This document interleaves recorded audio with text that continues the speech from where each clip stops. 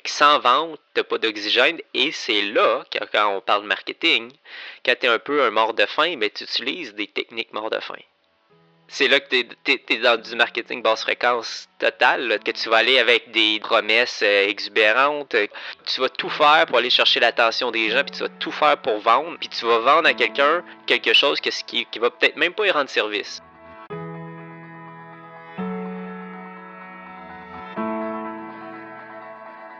Le podcast Marketing Haute Fréquence est un rendez-vous entre moi-même, Robin Vézina, expert en publicité Facebook, et moi, Guillaume Bareil, stratège en copywriting.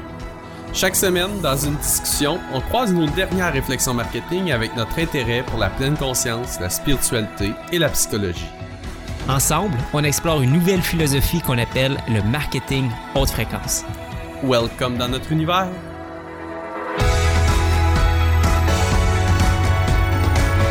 Hey, what's up, mon Guillaume? Hey, salut mon Rob, ça va bien? Pleine forme, et toi? Ouais.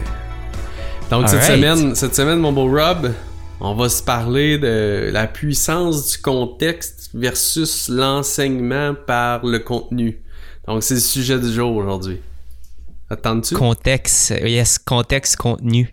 Oui, effectivement, je pense qu'il y a beaucoup à parler avec ça. Même que j'ai déjà... Il y a certaines opinions par rapport à ça, si je me trompe pas. Context is king Est-ce que tu as déjà entendu ça? Je pense que c'est Mary. J'ai entendu content is king souvent, mais... Content is king, but context is queen and she run the house. Il me semble qu'il y avait une affaire comme ça que... En tout cas, on va essayer de décortiquer tout ça parce qu'effectivement, je pense qu'il y a vraiment quelque chose d'important puis nuancé dans ça qui va être intéressant. J'ai hâte de parler avec toi de ça. Ouais. Pour ceux qui se demandent contexte, c'est très proche du storytelling, donc c'est vers ça qu'on s'en va aujourd'hui. Good, puis qu'est-ce qui se passe avec toi dans le business? Parce que en passant aussi, pour ceux qui nous suivent, on a comme réalisé, ça vient avec la discussion d'aujourd'hui, contexte versus enseignement de contenu, partage de contenu. On a vraiment décidé, moi puis Rob, de regarder souvent ce qui se passe dans notre vie, dans notre semaine dernière, en fait, dans nos business, avec nos clients, etc. Puis de vous partager les contextes et de vous partager ce qui se passe avec nous autres, comment on le vit avec nos lunettes haute fréquence, dans le fond. Donc, on va prendre probablement de plus en plus de temps pour juste être dans le real life, dans la vraie vie de comment on vit nos trucs, puis comment on les voit maintenant avec nos lunettes haute fréquence. Fait que qu'est-ce qui se passe avec toi, mon beau Rob? Écoute, si on fait un petit suivi, la semaine passée, je partageais que j'étais un peu overwhelmed. Il y avait...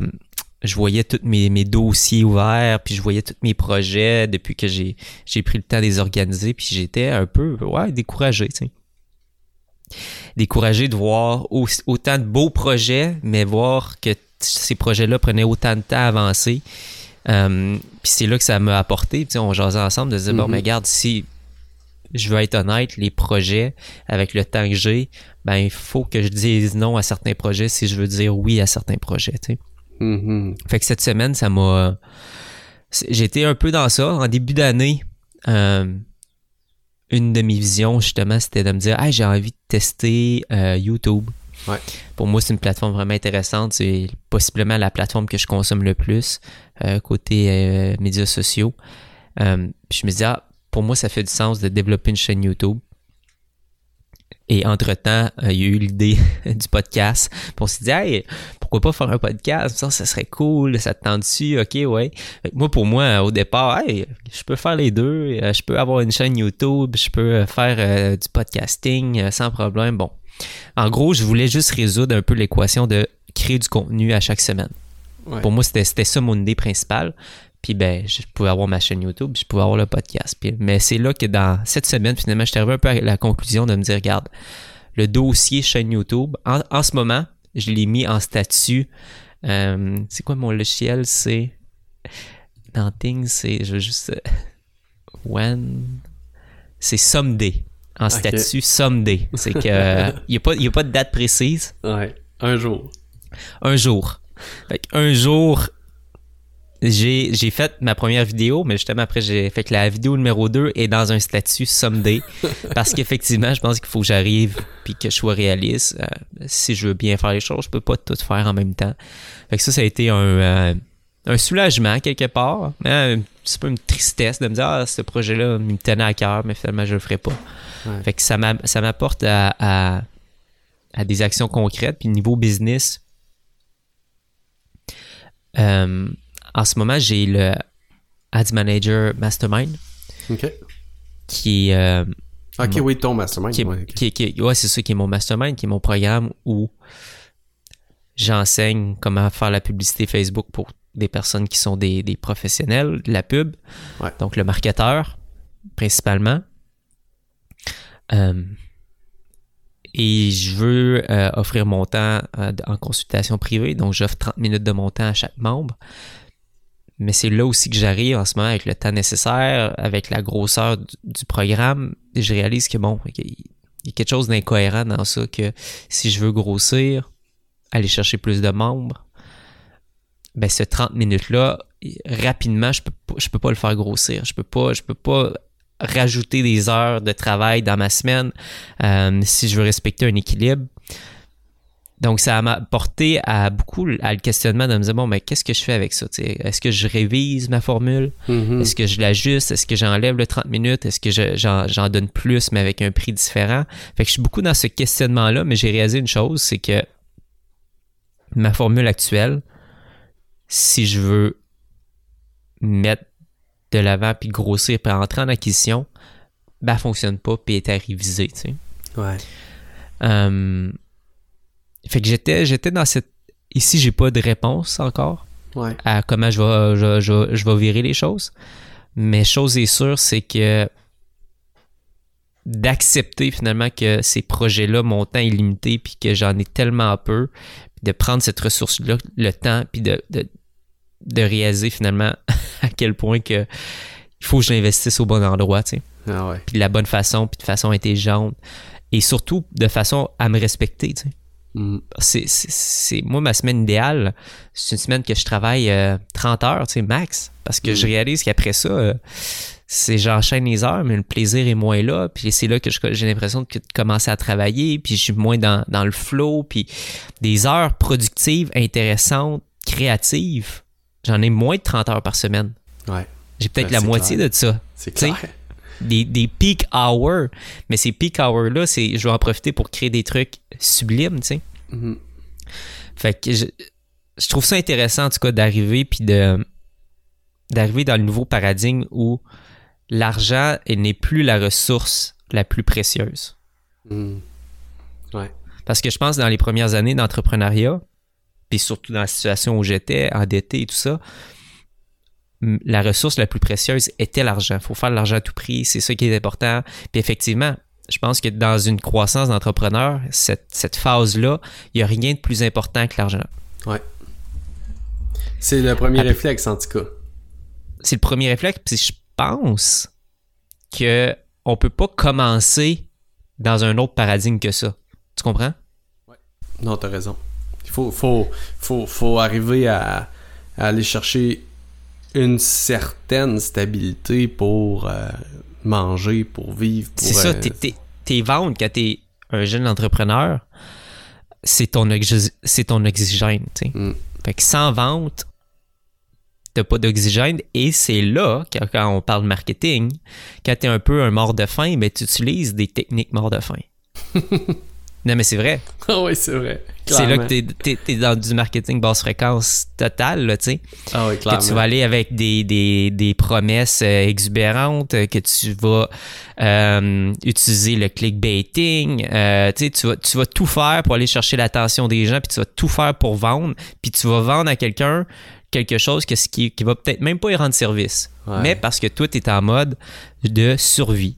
Fait que c'est pour ça qu'à quelque part, nous autres, notre concept haute fréquence, c'est juste peut-être de sachant que tout le monde, à quelque part, quand on a commencé, était en mode mort de faim. Ben, guys, changez de paradigme. À un moment donné, si vous êtes sorti de ce paradigme-là, puis que là, les ventes sont assez stables, puis vous pouvez payer vos trucs, puis tu as un fonds de sécurité, puis bon, OK, what's next? Ouais. Donc, dans ce nouveau paradigme-là, vient la haute fréquence, vient une nouvelle façon de travailler, vient une façon de partager puis de communiquer différente. Et là, dans ce switch-là, finalement, où la ressource la plus importante n'est plus l'argent, mais vraiment le temps, oh my God, OK, ben comme que je gère mon argent, comme que là, il faut que j'apprenne à gérer mon temps, puis j'ai réalisé justement dans les dernières semaines, oh my God, j'ai vraiment beaucoup moins de temps que je pensais. Et là, comme si j'étais en bourse, ben OK, dans quelle action j'investis, où je mets mon argent, est-ce que j'investis telle compagnie, ben c'est la même chose. Est-ce que je pousse tel projet, je vais aller sur je diversifie. Fait que c'est toutes ces questions-là dans lesquelles que je suis, mais que je trouve vraiment, vraiment intéressant. Mm-hmm. Fait que il y a la période de découragement, de me dire, j'aimerais ça avoir plus de temps. Et après ça, il y a la période d'acceptation, de me dire, OK, bon, tout le monde vit la même chose. Puis là, à un moment donné, la recherche de solutions qui est... Bon, ben maintenant que je me suis ouvert les yeux, maintenant que c'est ça la réalité, voici le nombre de chips que j'ai. Puis voici ma main que j'ai. Donc avec mes chips et avec ma main, voici les jeux que je peux faire. Tu sais. Ouais. Écoute, mon beau Rob, il y a tellement de choses que j'avais le goût de dire, mais que je voulais te laisser la place parce que je suis genre à parler beaucoup. Mais il y a deux choses principales qui me viennent. Après ça, je vais parler de où moi j'en suis. Promesse. C'est drôle parce que, écoute, je suis copywriter dans la vie. On fait des promesses, moi pis toi, on en parle pis tout ça. C'est drôle parce que t'as dit, quand t'es mort de faim, tu utilises des techniques mort de faim. Je sais pas, peut-être que j'étais pas toujours mort de faim parce que ça fait quand même plusieurs années que ça va bien, tu sais, vraiment. Mais créer des promesses, moi, il y a eu un bout de temps où ça a été compliqué. Tu comprends? Puis c'était, ouf, OK. Elle occupe beaucoup de place dans ma bouche, ta promesse. Tu sais, quand je la lis, Puis là, c'est drôle parce que je suis en train de préparer page de vente haute fréquence qui va être pour écrire une page de vente. Puis la promesse, puis l'accroche que je prévois utiliser puis qu'on va tester, puis tu le sais pas encore, c'est comment j'écris mes pages de vente. Aussi simple que ça, tu sais. Puis je me dis, sérieusement, j'ai pas besoin d'en dire plus, j'ai pas besoin... Puis ben, il va y avoir un texte, il va y avoir un argumentaire avec ça, mais tu comprends que la grande idée, c'est comment j'écris mes pages de vente. Je vous le partage. Puis il va y avoir de la valeur dans la présentation qui va faire en sorte que certaines personnes vont avoir le goût de passer à l'action, mais ça va être aussi simple que ça. Avant, je me serais dit, non, mais attends un peu, il est où le comment écrire des pages de vente sans quoi? Pour éviter quel problème, puis tu comprends, puis là, c'est pas la bonne formule, mais là, maintenant, c'est comme... Puis l'autre chose, c'est que tu parles de temps. Tu veux-tu dire quelque chose? Non. Non, OK. L'autre chose, c'est que tu parles de temps, d'allocation de temps, de gestion de temps. Puis moi, j'ai eu un switch il y a quelques années qui, là, maintenant, prend vraiment plus de sens, c'est l'allocation d'énergie. Puis... c'est pas de gérer ton temps, mais de gérer ton énergie. Donc ça, c'est une chose. Puis tu l'as dit, là. T'as dit, tu sais, finalement, je me perçois que sur 30 heures, des peak hours, j'en ai juste 15, t'sais.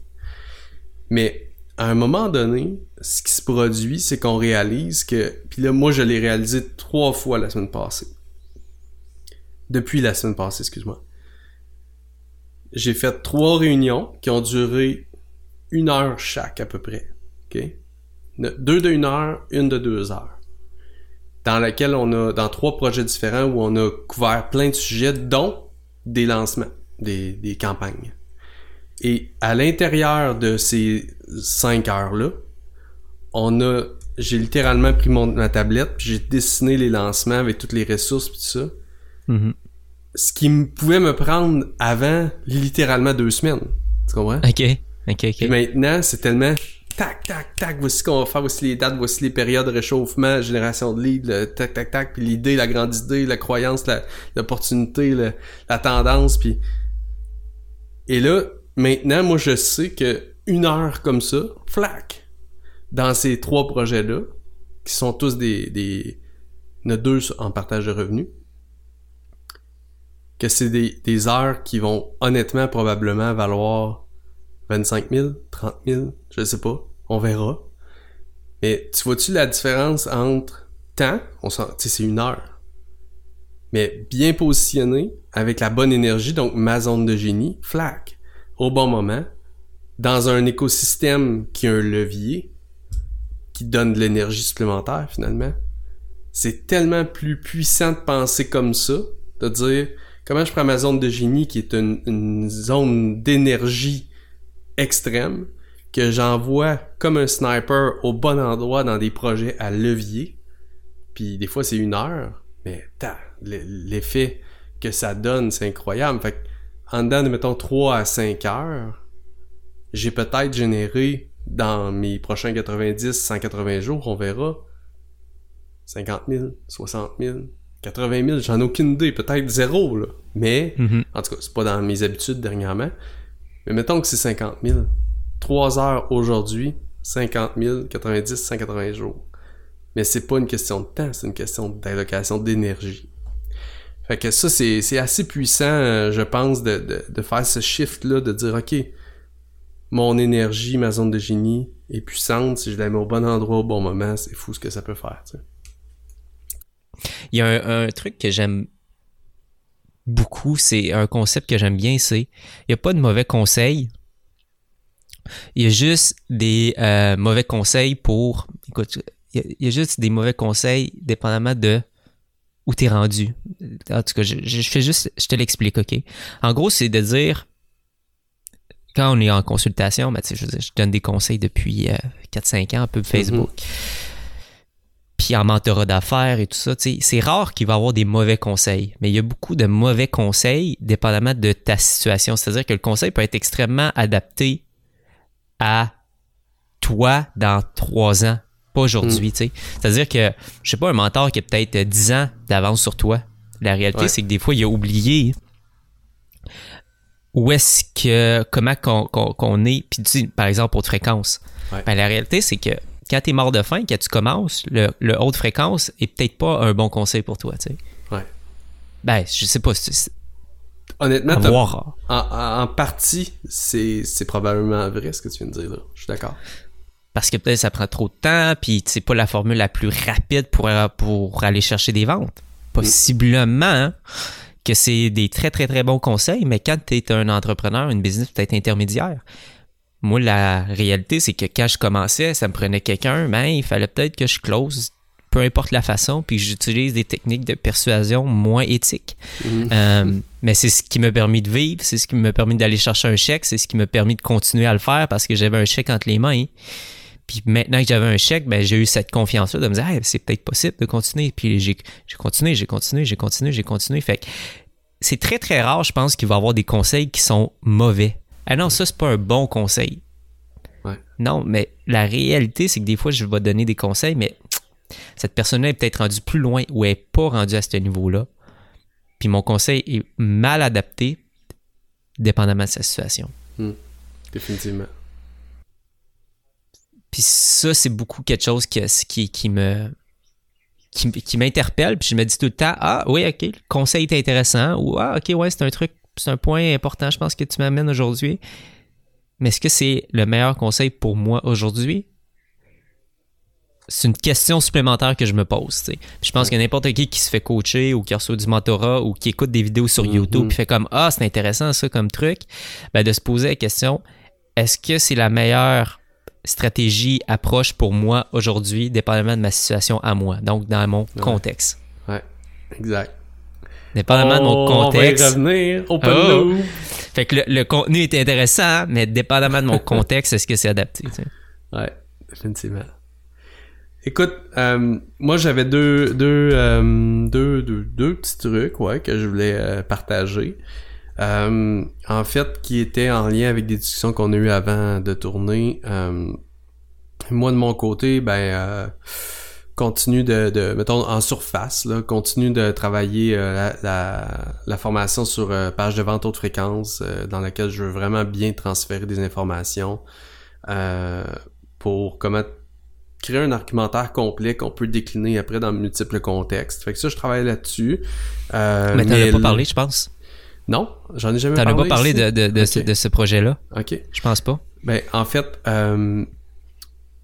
formation que je veux offrir quand même assez à grande échelle sur comment rédiger une page de vente, mais avec une méthode que j'appelle la méthode 3A dans le moment, qui est accroche, argumentaire, achat. Donc, c'est comme 3 sections qu'on doit toujours passer à travers dans tous les messages. On doit commencer par accrocher la personne avec ce qu'elle recherche, problème ou solution. On doit l'amener à glisser dans les solutions disponibles. Donc, faire autour d'un argumentaire sur qu'est-ce que tu as essayé, qu'est-ce qui a fonctionné, etc. Puis après ça, on leur fait une offre pour acheter. Donc, c'est là où on fait des offres irrésistibles. Et ça, ces 3 sections-là il y a des plus petites sections, évidemment, pour rédiger et tout ça. Et ça peut faire l'objet d'une page de vente, ou ça peut faire l'objet d'un lancement orchestré, ou ça peut faire l'objet d'un webinaire, ou ça peut faire l'objet d'une série d'articles, bref, ça peut être décliné de multiples façons, des séries de courriels, etc. Et c'est ce que je suis en train de tout créer pour être capable de l'enseigner comme il faut. J'ai testé avec les gens du cercle que je mentor en copywriting, et puis ils ont adoré. Ça m'a amené plein de petits trucs que j'avais pas tout à fait vu venir, puis donc en tout cas, je m'amuse avec ça comme un petit fou, mais tu sais, je suis tellement pas pressé, puis en même temps, je veux livrer quelque chose de vraiment sharp qu'on peut à la fois utiliser rapidement, mais qui est beaucoup dans qui donne de la liberté aussi. Tu comprends? C'est pas juste des formules, là. Bref. Fait que ça, je travaille là-dessus. Ça va être une formation que tu vas faire, c'est ça? Oui, ça va être une formation, oui, une formation qui risque d'avoir peut-être un peu d'accompagnement, mais pas trop, tu sais, ça va être, c'est vraiment ma vision, puis c'est Martin qui m'a aidé avec ça, et c'est un peu comme André Chapron fait avec Autoresponder Madness, on en a parlé plusieurs fois, vous pourrez aller voir si vous voulez, qui lui c'est un cours de email, une formation sur le email qui vend depuis des années, il est à sa 4e version, je pense. Puis tu sais, il vend ça 500, puis ça le positionne dans le marché super bien, ce qui fait que plein d'autres experts le réfèrent, tu sais, puis réfèrent à cette formation-là, qui est en fait une formation d'appel qu'on pourrait appeler. Tu comprends? Qu'est-ce que ça entend, là? Je suis pas sûr, une formation d'appel. Ben, une formation d'appel, ça veut dire que si t'achètes, mettons, Mary Forleo à 2000, ben, elle est pas gênée, mettons, de te référer à André Chaperon parce que c'est 400 lui dans son cas. C'est comme, c'est un petit add-on, mais ça vient pas compétitionner son programme à 2000.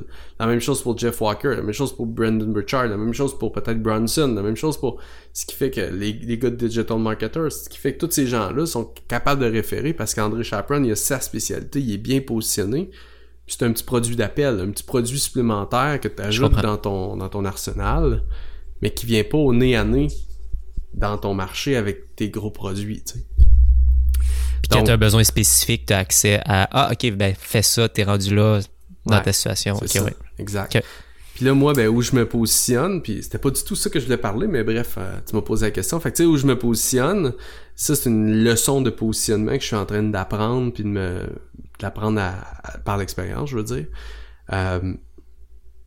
C'est que moi, j'ai pas le goût d'aller au nez à nez, mettons, avec Martin, avec François Lemay, mettons, ben pas du tout, non, c'est pas mon bon domaine, mais mettons Sylvain Carfel ou même Patrick Leroux ou d'autres, tu sais, qui font aussi du marketing web, qui font des formations qui coûtent, mettons, 2000, 2500, peu importe. J'ai plus le goût d'aller au nez à nez avec ceux qui font du high-tech kit puis du premium. Tu sais, j'ai vraiment le goût de me repositionner pour faire que de l'accompagnement de très haut niveau ou servir des gens at scale, tu sais, puis de façon autonome. Tu sais, c'est là où j'en suis. Je veux plus enseigner ce que je maîtrise vraiment. Fait que, en me positionnant comme ça, tu sais, je suis en train de penser à un produit autour de 500, mettons, tu sais. Ça fait que Patrick Leroux, Martin, Sylvain Carfel, tous ces gens-là qui veulent vraiment un enseignement de copywriting pour leurs clients, ils vont pouvoir me référer, tu sais, puis ils vont pouvoir envoyer des gens, toi le premier aussi, tu sais. Fait que c'est un peu la logique derrière mon positionnement.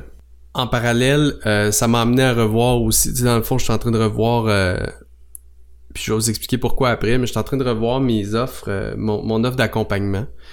Moi, j'accompagne les gens à travers des programmes de d'autres, donc que ce soit le Cercle d'Excellence, le Club Élite, Payette Inc., le programme à Mélanie Fortin, j'accompagne aussi à travers les miens, puis je m'amuse là-dedans, tu sais.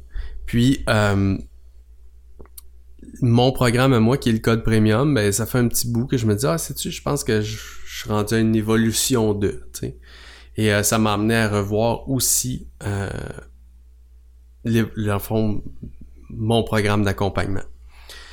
Et là, je vais embarquer dans ce que je voulais partager comme point. Il y a le premier point qui est, dans la dernière semaine, j'ai refait un exercice de valeur. Si ceux qui lisent mon contenu, vous allez le voir, ça s'appelle le filtre. L'article, c'est vraiment une révision de mes valeurs. Je sais pas si vous avez déjà fait l'exercice, mais en gros, c'est de faire un top 3, top 5, top 7, on s'en fout, de nos valeurs, puis de voir, après ça, c'est d'utiliser ça comme un filtre. Est-ce que mon ou mes projets, est-ce que ça respecte mon filtre? Est-ce que mes relations respectent mon filtre? Est-ce que, bref, tout ce que je fais dans la vie, est-ce que mes décisions, est-ce qu'ils respectent mon filtre? Et c'est drôle parce que j'ai réalisé dans la dernière semaine que moi, la liberté, c'est ce qui m'a poussé à quitter mes emplois. C'est ce qui m'a poussé à vouloir me lancer à mon compte. Puis ça a été longtemps, je pense, ma liberté numéro 1.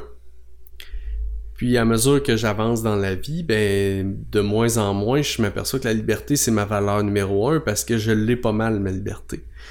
Mais la liberté m'a poussé à prendre des décisions puis à toujours vouloir maximiser, si on veut, chaque heure investie. Si on revient à ta logique qu'on parlait au début, chaque heure investie pour avoir un maximum de leverage. Fait que faire de l'accompagnement 1 à 1, ben le moins possible, c'est pas payant, c'est pas intéressant. Faire des petits groupes, ben c'est moins intéressant, faut que j'accompagne plus de gens pour avoir plus de leverage. Puis là, faut que je m'en aille dans la formation parce que ça, il y a un bon levier. Puis faire des conférences parce qu'il y a un bon levier. Puis toujours vouloir chercher le levier de liberté. Oui, financier, mais de liberté, tu comprends? Pour vouloir minimiser mes heures à chaque semaine. OK? Ça, c'était ma logique basée sur le fait que je croyais que ma valeur numéro 1 puis mon top des valeurs, c'était la liberté. Puis finalement, en refaisant l'exercice dernièrement, la semaine passée, j'ai eu un gros moment un haha moment, comme on dit là, une illumination que j'ai réalisé que ma valeur numéro 1, c'est la connexion. Fait que, automatiquement, Comment t'as fait pour arriver à ça, juste pour... je suis curieux de savoir, tu sais, comment t'arrives à... T'écris tes valeurs, puis à un moment donné, t'es comme, oh my god, ok, je réalise ça. C'est comment t'arrives à réaliser que c'est ta valeur numéro 1? J'ai littéralement sorti naturellement, je me suis dit, ok, si j'avais une première valeur en ce moment dans ma vie, ce serait quoi? Puis c'est connexion qui est sortie. Okay. Ensuite de ça, écoute, là, je pourrais les... j'ai hésité directement ici. Connexion. Après ça, c'est contribution. Après ça, c'est liberté, créativité, découverte, éducation, intégrité, ouverture d'esprit, mettons.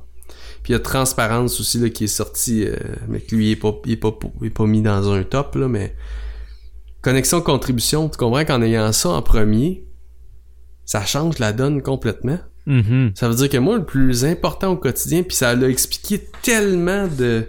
Je te le dis, de réflexion puis de combat intérieur, là, ça m'a expliqué plein d'affaires pour moi. Que dans le fond, moi, c'est pas d'avoir un maximum de temps qui m'importe, c'est d'avoir du bon temps où je connecte avec d'autres, t'sais.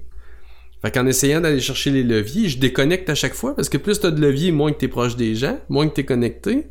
Fait que là, tu comprends que c'est un brain fuck, comme tu dis. Mm-hmm. 100%. Ça finit jamais, tu sais. Tu cherches le levier, puis plus tu vas chercher du levier, moins t'es heureux, tu sais. En tout cas. Ouais. Fait que j'ai vraiment pris la décision, c'est ça, de faire ou de l'enseignement, formation pour contribuer, puis aller chercher la liberté qui est quand même très importante, puis de l'autre côté, focusser pour qu'au quotidien, je connecte le plus possible avec des gens comme je le fais dans... Tu sais, parce que je le fais quand même déjà, là, tu comprends? Mais j'arrivais pas à expliquer pourquoi, Christy, je fais des journées complètes d'accompagnement 1 à 1, puis je suis heureux, comme je le suis jamais, mais j'ai pas de levier, fait que faut pas que je fasse ça. Fait que là, je me retournais, puis là, je faisais d'autres choses, puis là, ben là, j'ai le levier, mais moi, on dit que c'est plate. Fait que là, bref. Fait que moi, ça m'a expliqué bien des choses. Fait que c'est un gros move quand même haute fréquence, ça, de dire, ok, c'est quoi mes valeurs? Refaire mon filtre de valeurs et de réorienter j'avais beaucoup de réflexions déjà en cours, mais là, ça a comme scellé bien des affaires. Fait que ce qui fait que je sais où je m'en vais avec mon accompagnement, ce que va devenir le code, c'est quoi son prochain stade d'évolution, l'offre est faite, j'en ai déjà vendu un peu, fait que bref, ça c'est ce qui se passe avec moi de ce côté-là. Puis de l'autre côté, mon contenu, puis là on va tomber dans notre sujet du jour plus officiel. Mais tu sais, ceux qui nous écoutent, les amis, vous comprenez que on a toujours un sujet pour la journée, pour le jour, mais en même temps, on veut vraiment, nous autres, dans le fond, l'incarner, hein, la haute fréquence.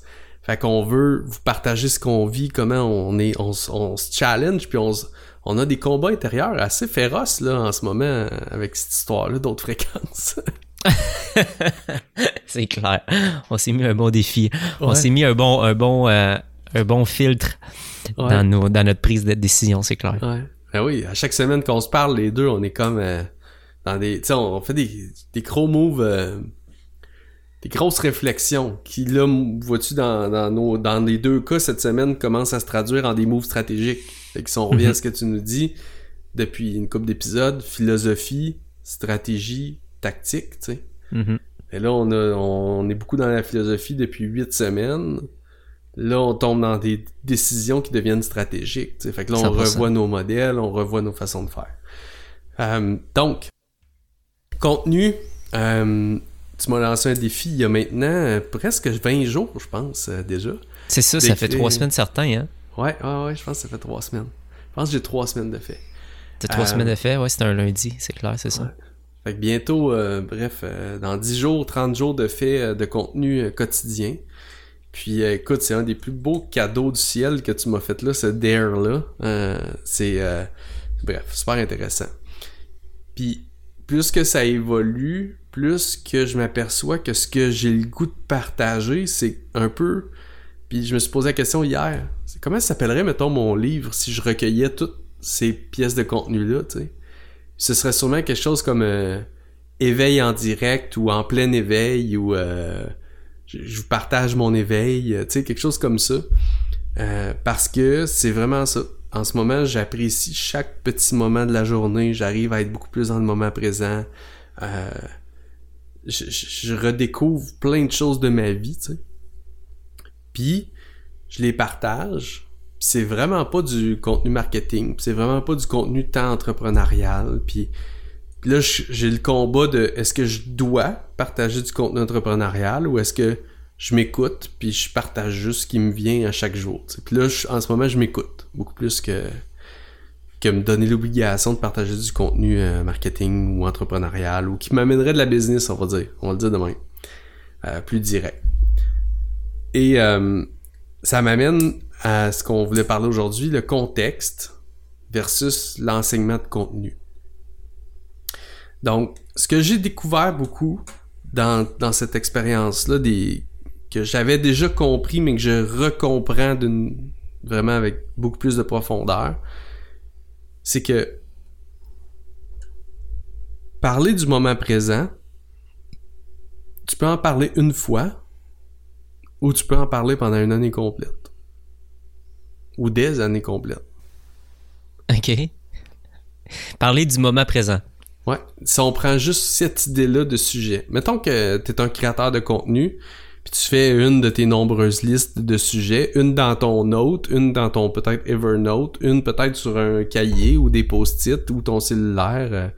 Bref, ceux qui créent du contenu me comprennent, là. Un de tes nombreux endroits où t'écris tes idées de contenu. Puis à un moment donné, c'est « Hey, je vais faire une pièce de contenu sur le moment présent. » Ou je vais faire... puis là, ça pourrait être une autre idée. Là, ça pourrait être...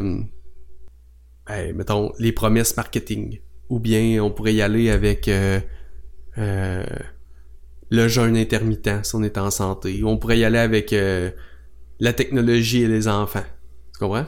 Peu importe le sujet, OK? Peu importe le domaine. C'est une idée que tu peux en parler genre une fois si tu expliques les 3 étapes pour déconnecter vos enfants de leur tablette. Ou les 6 trucs pour faire des promesses qui sonnent positives, réelles et non pas exagérées. Ou bien les 3 méthodes pour s'ancrer dans le moment présent. Tu sais. Qui sont toutes des techniques de contenu, qui sont des méthodes d'enseignement que bien des gens utilisent. Là. Mm-hmm. Et probablement que c'est du bon clickbait. Dans le sens où, comme on a déjà parlé, tu mets ton titre sur les médias sociaux puis les gens vont cliquer, c'est une liste. Écoute, une liste, ça c'est populaire. Ça marche, ça clique, ouais. Mais une fois que t'as partagé tes 3 trucs pour t'ancrer dans le moment présent, là, comment t'en reparles après du moment présent? T'as transféré tes 3 trucs, là. C'est là où, pour moi, ça, c'est un peu de l'enseignement de contenu. Okay. Tu me suis jusqu'à maintenant? 100%. OK. 100%. Donc, l'enseignement de contenu, à un moment donné, on est limité là-dedans. Parce que c'est... voici quoi faire, voici comment le faire. C'est très mental. Mm-hmm. On n'est pas beaucoup dans l'émotion. Mm-hmm. Alors que de l'autre côté, on peut aller dans le contexte. On peut aller dans... on peut raconter plein d'événements qui se produisent dans nos vies ou dans celles des milliards d'autres personnes qu'il y a sur la Terre pour raconter le contexte et démontrer notre point par rapport à la présence. Fait que, ce qui fait que moi j'ai écrit dernièrement, tu sais, un texte qui est la balançoire où je raconte que je suis avec mon enfant collé, ses cheveux qui me chatouillent la barbe, lui qui se réveille, qui a une haleine qui pue un petit peu, mais parce que c'est lui, c'est correct, tu sais, c'est parfait. Puis bref, je le raconte, puis la musique de méditation, l'odeur de l'huile essentielle, les voisins qu'on entend dans le fond, puis je raconte tout ça. Puis à la fin, c'est juste, je suis un papa qui veut pas laisser filer ce moment-là, tu comprends? Mm-hmm. Puis que je veux savourer pleinement ce moment-là. Je viens de parler du moment présent. Mais comme, mettons, Stephen King ou un autre auteur va prendre 2 pages pour expliquer l'environnement du personnage pour finalement livrer une ligne de texte que le personnage va mentionner. Ouais. Fait que ça, c'est la puissance du contenu du contexte plus que le contenu, parce que dans le fond, après ça, j'en ai créé un autre qui est une saveur complètement différente, mais c'est aussi dans le moment présent. Puis je raconte que ma blonde qui chante puis qui nous fait à manger à la fête des mères avec sa robe qui frivole dans les airs, puis qui est heureuse, puis qu'elle, dans le fond, son plaisir de fête des mères, c'est de nous faire à manger, puis il y a l'odeur de la pâte à pizza maison dans la maison, puis je suis encore dans le contexte, mais c'est encore une appréciation du moment présent. Puis là, je le twiste un peu vers plus l'amour, puis trouver une personne avec qui on vit, tu sais, on aime vivre. Fait en étant dans le contexte, je pourrais en ce moment parler du moment présent en étant avec toi. À quel point j'étais avec mon chum Rob, il était à Hawaï, pourtant moi je suis au Québec, mais on se sent connecté, on prend le temps, on est en podcast, on partage des grandes idées, on a l'impression qu'on avance et tout. Ces moments-là sont les plus importants de notre vie, t'sais, professionnelle, mettons. Encore une fois, c'est le moment présent. Mm-hmm. Tu comprends-tu la puissance, mettons, de ça versus 3 trucs pour être dans le moment présent, tu sais? Ben, c'est là que... Tu sais, le conseil.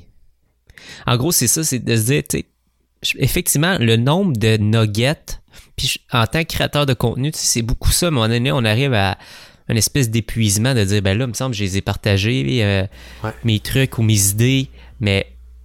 Puis effectivement, je pense que le nombre d'idées, à un moment donné, est limité. Puis ton nombre de trucs ou de conseils est limité. T'en as pas un sac infini. Par contre, t'as un contexte infini dans lequel tu peux les utiliser, puis tu peux les raconter, puis tu peux les partager. C'est pour ça que moi, j'ai tellement toujours été un fan des métaphores.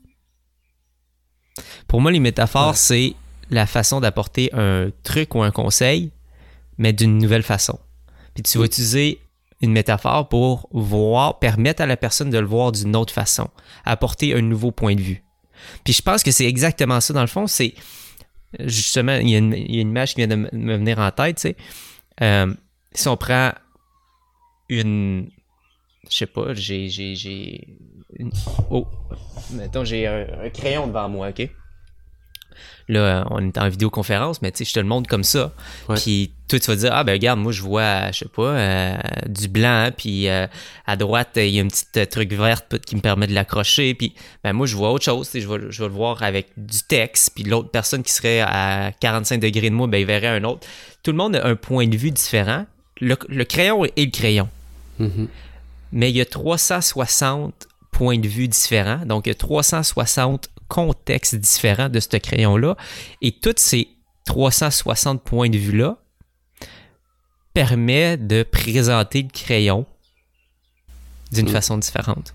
Mais c'est quand même bien juste un crayon, tu sais, que j'ai entre les mains. Fait que ça soit une statue qu'on regarde de différents côtés, puis qu'on l'apprécie, puis on regarde tous les angles, mais il y a une vérité qui est le crayon, qui est la statue. Mais toutes les personnes positionnées autour apportent chacun un point de vue différent. Donc, tu pars d'un conseil, d'une nugget, de dire, ah ben, parfait, voici la statue, qui est ton conseil, ou qui est le point que tu veux partager, qui est ton idée. Puis maintenant, n'oublie pas que tu as 360 façons différentes de présenter cette idée-là. Ouais. Puis encore, moi, je t'entends, puis je suis comme, oui, c'est vrai, 360 visions du crayon, si on pense aux angles, mais combien d'utilisations?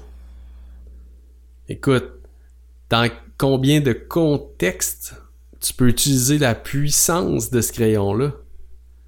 C'est peut-être un crayon qui va t'amener l'idée pour t'enrichir, que si tu l'as pas, tu peux pas l'écrire. C'est peut-être le crayon qui va te permettre d'écrire une lettre d'amour à une fille. C'est peut-être le crayon qui va te permettre de pas oublier d'aller acheter du lait à l'épicerie. C'est peut-être... Écoute, on peut tellement extrapoler le crayon qui va laisser une note sur un post-it sur la porte de ton enfant pour lui dire que tu l'aimes avant d'aller travailler. Le crayon qui va te permettre de mettre tes réflexions dans ton journal intime pour vraiment évoluer puis devenir une nouvelle personne, la meilleure version de toi-même. Tu sais, tu comprends à quel point là on peut le... Ah ouais, puis j'allais dire même, quand je disais 360, là, ça c'est juste sur un plan 2 dimensions, là. Ouais. Sur un plan 3 dimensions, là, t'as plus que 360 angles, là. T'arrives, puis tu sais, fait que tu vois qu'à quel point c'est infini, là. Tu sais, on fait juste rajouter ça. Il y a infini le nombre de contextes qu'on vient de créer à partir d'une réalité, d'un truc établi, qui est le conseil. Puis c'est ça que je trouve intéressant avec ce qu'on partageait au départ. Quand on parlait de conseils, puis un des meilleurs conseils que tu peux donner à un entrepreneur, c'est le levier. Mm-hmm. De dire, il faut que tu sois en mesure de... fais pas des choses que tu peux pas avoir de levier derrière, tu sais. Qui est un conseil tellement vrai, tellement riche, mais qui est dans un point de vue, qui prend pas en compte ton contexte actuel. Puis dans ton contexte actuel, ce conseil-là, en ce moment, n'est plus adapté. Il est temps de le laisser tomber. Moi, en ce moment, je crois profondément que si tu es un freelancer, une des meilleures façons de gérer ta business, c'est d'échanger ton temps contre de l'argent. Je crois fondamentalement ça, puis j'ai partagé cette idée-là avec mon ancien partner, Antoine, puis il était d'accord avec moi. Il dit, effectivement, je pense que être freelance, en ce moment, si tu veux ne pas tomber dans le piège de faire moins d'argent, c'est de charger pour chaque heure, chaque minute que tu travailles. Tu peux pas tomber à l'horaire. Souvent, si tu es un freelance, tu as peu ou pas d'expérience, packager ton produit-service va pas te permettre de faire plus de l'heure. Ça va... Ah, finalement, j'ai travaillé plus. Ah, finalement, ouais, je suis under. Hey, je regarde ce projet-là, je travaillais à 50$ de l'heure. Ouais, mais si tu avais chargé 120$ de l'heure tout le temps, constamment, puis tu n'aurais pas essayé de packager ton offre de service, tu aurais été payé 120$ de l'heure. Tu aurais fait 2 fois plus d'argent. Ouais. C'est fou parce que là, tu me challenges parce que c'est vrai ce que tu dis, ça dépend des contextes. C'est là que c'est intéressant, c'est que ça dépend des contextes. Ça dépend de ton contexte. Puis exactement, à un certain niveau d'entrepreneur, si tu veux devenir une agence, ben effectivement, il faut que tu sortes du modèle à l'heure. Mais trop souvent, je pense qu'on manque d'introspection. Puis on va prendre aveuglément les conseils des gens sans jamais le ramener à notre contexte. J'ai dit plus tôt dans le podcast, mais je trouve que c'est important de le répéter. On oublie notre contexte à nous, puis on essaie d'appliquer des conseils tout faits dans une boîte, puis on essaie de les prendre, mais c'est pas comme ça que ça fonctionne. T'as-tu vu le nombre de contextes qui peut exister autour d'un fucking crayon, tu sais? Exact. Après ça, essaie de me dire, ben, c'est à ça qui ressemble, puis c'est à ça qui sert, tu sais. C'est à ça que ça sert un crayon, puis c'est à ça que ça ressemble. Non. Ouais. Il y a plein de points de vue différents, il y a plein de réalités différentes. Puis je pense que quand on l'amène au marketing, c'est là tellement important. Le marketing, c'est quoi? C'est de présenter son offre de produit-service. Je peux le simplifier de même dans ce contexte-là. Ouais. Comment que tu vas présenter ton offre? Comment tu vas te présenter dans le marché? Comment que tu vas te positionner? Ben, dépendamment de ton contexte, il y a plein de façons de le faire. Et je pense que le marketing haute fréquence ouvre vers cette possibilité-là. Puis je pense que c'est un peu ça que je réalise aujourd'hui. Il nous donne la possibilité de, regarde, avec le marketing haute fréquence, prends pas ce conseil-là aveuglément. Puis de dire, regarde, c'est des listes qui marchent, fais des listes pour ta création de contenu. Ou en ce moment, c'est les vidéos de 15 secondes qui fonctionnent sur les réseaux sociaux, fais une vidéo de 15 secondes. Le marketing haute fréquence, ça se base de, hey, avec qui tu as envie de travailler? Et à quelle fréquence ton client idéal? La transformation, ton futur client satisfait, c'est qui? Ouais. Puis qu'est-ce qui te fait vibrer toi? Puis qu'est-ce qui te fait vibrer toi? Fait que maintenant que tu es déterminé avec qui tu veux travailler, puis c'est qui réellement que tu peux transformer, toi, dans cette expérience-là d'humain entrepreneur, quelle expérience d'humain entrepreneur tu veux vivre? Définitivement. Donc là, tu viens de déterminer ça, puis tu viens de déterminer qui tu veux aider. Ben boum! Le marketing haute fréquence te donne, te met cette paire de lunettes-là, de dire, regarde ça avant de prendre une décision. Considère ça avant d'écrire une ligne de texte sur ta page de vente. Considère ça avant de lancer ta pub Facebook. Parce que c'est quand que tu prends tout en place ces éléments-là, quand tu prends le temps de de réaliser dans quel contexte tu es, que ton contenu va automatiquement changer. Ouais. Qui lui aussi va devenir contextuel. Parce que, tu sais, puis moi, je suis le premier à réaliser ça à mesure que je le fais, tu sais. C'est tellement pas l'idée du contenu qui est importante comme comment l'idée est racontée. C'est ça, moi, que je réalise beaucoup. Dans le contenu, là, je parle en ce moment, là. Fait que tu peux t'être fait dire... Tu peux avoir lu, entendu, peut-être fait dire par des amis, ta mère, ta famille, peu importe, de à quel point la persévérance est quelque chose de tellement important. Puis tu peux me donner tes 99 trucs pour être plus persévérant. Si tu me racontes une histoire de persévérance, je vais m'en rappeler beaucoup plus. Puis elle va me rester collée à l'esprit, puis elle va me servir beaucoup plus parce que tu m'as touché au niveau des émotions. Puis donc, non, vraiment, c'est ça. Le message d'aujourd'hui, c'est la puissance du contexte versus l'enseignement de contenu. Et je suis en train de le vivre. On est en train de le vivre dans le podcast. On va continuer, nous autres, à partager ce qu'on vit dans notre contexte, dans le fond, qui est un contexte d'entrepreneur, de travailleur autonome, de freelance, un contexte d'experts, dans le fond. Bref, toutes nos couleurs qu'on est, là, moi pis toi, là, plein d'affaires en même temps. Puis on va continuer à vraiment, je pense, explorer dans le contexte de ce qu'on fait, puis des gens qu'on sert, puis de vous raconter ce qu'on vit, puis ce que les gens proches de nous vivent, pour vous passer nos idées, puis nous-mêmes réaliser nos idées de haute fréquence. Absolument. Ben, je pense que c'est la façon la plus intelligente de faire, tu sais. Puis je pense que c'est là qu'on amène un peu la responsabilisation après ça de la personne qui entend les trucs, les conseils, de faire effectivement, moi, dans mon contexte, à moi, je peux prendre cette idée-là. Mais est-ce que tu penses qu'est-ce qui aide le plus? C'est-tu donner justement le conseil en 3 étapes ou c'est mettre le contexte autour du conseil? Qu'est-ce qui aide le plus la personne? Moi, c'est quand on parle de rendre service. Ce qui me vient tout de suite en tête quand tu me demandes ça, c'est que c'est clair pour moi que c'est le contexte. Puis, dans ma tête, pourquoi? C'est que, tu sais, on dit souvent que la meilleure façon d'apprendre, c'est d'être capable d'enseigner. Et qu'est-ce qu'on fait avec le contexte? On est capable de le partager. Tandis que les 3 idées, les 4 idées pour peu importe, on les oublie, là. Parce qu'il n'y a pas justement d'enrobage autour, il n'y a pas de contexte, il n'y a pas de référence, il n'y a pas de... Donc on a de la difficulté à les partager, donc on a de la difficulté à les intégrer. Mm-hmm. Tandis que de l'autre côté, si tu utilises des métaphores, du contexte, la personne peut se l'approprier, l'intégrer rapidement et être capable d'en raconter les grandes lignes assez facilement, tu sais. Mm-hmm. Puis tu sais, je peux te donner un exemple par rapport à ce que je vis dans Reset. François partage, mettons, les 7 vertus universelles. Tout change, tout est... tu es à la source de tout, etc. Il y en a 7 que j'ai bien de la misère à retenir, honnêtement. Je les reconnais dans ma vie, mais j'ai de la misère à retenir les 7 vertus universelles. Okay? De l'autre côté, dernièrement, il nous parlait d'un sac de patates. Puis il racontait, puis de patates puis d'oignons, tu sais. Comme quoi, comme être humain, on est un oignon qui a des pleurs, puis t'enlèves les pleurs, puis là, les pleurs, ils finissent par devenir plus carapace, fait que là, t'enlèves une nouvelle pleure, t'es plus vulnérable, comme l'oignon, t'es blanc, doux, mouillé un peu.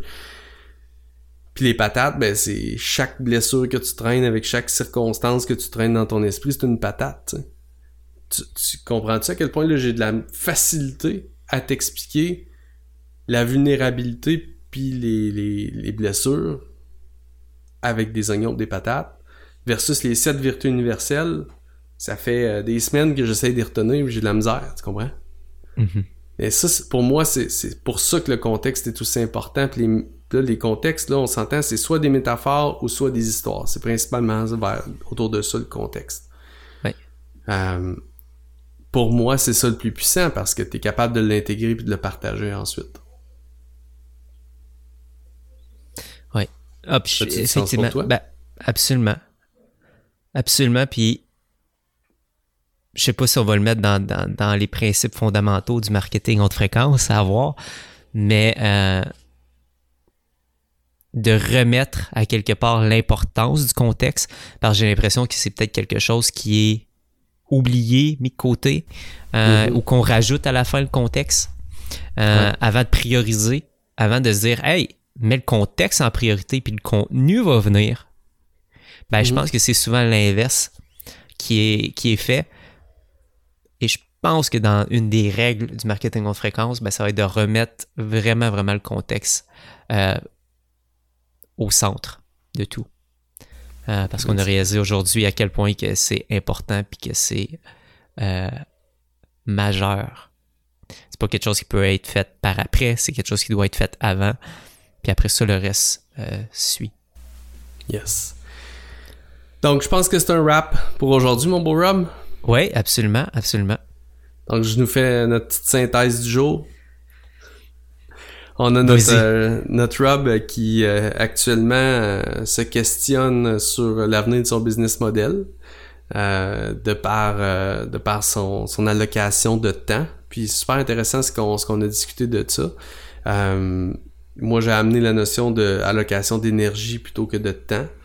Donc, on a parlé de levier, est-ce que c'est important ou pas. Donc, puis Rob est en train de revoir son business model au niveau de l'accompagnement puis de son mastermind, son Ads Manager Mastermind. Il est en train de mettre certains côtés de projet qui pourtant lui tenaient à cœur, dont sa chaîne YouTube. Fait que ça, c'est un point peut-être de comprendre pourquoi. C'est aussi important des fois de mettre des côtés de projet pour être capable de dire oui à des projets qu'on veut vraiment. Il se pose plusieurs questions, c'est ça, sur son mode de fonctionnement, puis la méthode Gun Brain l'a beaucoup aidé là, à bâtir, à avoir tous ces projets. Tu nous as partagé que pour toi, maintenant que l'argent est plus l'objectif le plus précieux, si on veut, comment est-ce que ta vision change, tout ça, puis on a fait un lien avec l'autre fréquence que dans un monde idéal, l'autre fréquence, c'est à ça qu'on adhère dès le début de notre carrière d'entrepreneur, mais peut-être que des fois ça peut être un peu irréaliste, mais bon. Moi j'ai parlé de mon côté, j'ai fait un parallèle, puis j'ai expliqué que mes promesses marketing, c'est drôle, en avançant, plus que j'avance, moins qu'elles sont grandes, impressionnantes si on veut, puis ils deviennent de plus en plus légères, de plus en plus simples, parce que je sens que je suis capable d'aller direct au but, puis j'ai pas besoin de créer plus grand. Moi j'ai vécu la semaine dernière, j'ai revu mon top 3, 4, 5, 6, 7 même de valeurs, puis ça m'a amené à confirmer que moi, ma valeur numéro 1, c'est la connexion et non pas la liberté, comme j'opérais. J'opérais avec une valeur de liberté que je croyais être la plus importante, puis finalement, je m'aperçois que la vie m'amène toujours vers la connexion, tout m'amène vers la connexion, puis j'ai déjà pris des décisions pour réorienter mon business model vers ça. Des réflexions qui étaient déjà là, mais là, j'ai statué suite à cette grande réflexion-là de valeur. Je continue à partager mon contenu, puis plus que j'avance après 20 jours de contenu, je m'aperçois que j'ai goût de partager du contenu éveil en direct, en plein éveil, parce que j'ai goût de partager des histoires, des contextes dans lesquels je vis le moment présent, je vis l'amour, je vis la reconnaissance, je vis la joie, bref. Et je m'amuse à raconter la pleine conscience, si on veut, à ma façon, ou la conscience à ma façon. Je m'amuse à raconter ma conscience dans différents contextes. Ce qui nous a amené à parler de notre sujet du jour, vraiment plus...